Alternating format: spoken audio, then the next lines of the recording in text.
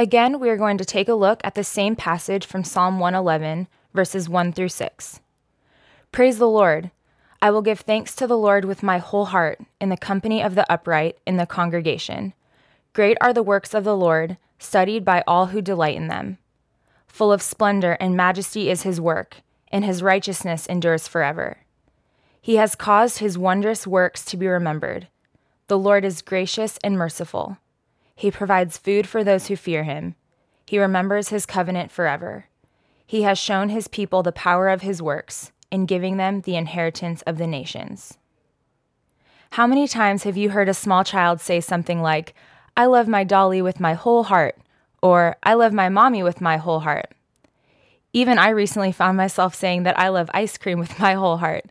Of course, I don't actually love ice cream that much, and I only said those exaggerating words to convey a strong liking for such a delicious frozen dessert. But I don't believe the psalmist here was exaggerating. He will give thanks with his whole heart. What does this mean? I don't want to stop at thanking God with only part of my heart. How do I engage the fullness of who I am in thanking him for the greatness of his works? As I read through the whole psalm, I get a sense that the psalmist is overwhelmed with thanksgiving. He is overwhelmed at the good works of God. He is beside himself with praise and adoration for what God has done. I don't think he forced himself to this overwhelmed state.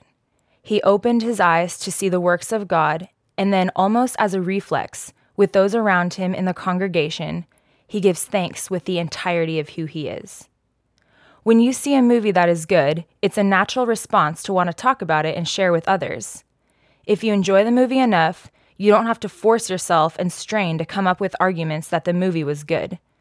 I think instead of making my end goal thanking God with the fullness of my heart, I want to focus more on awareness of who God is and what he's done.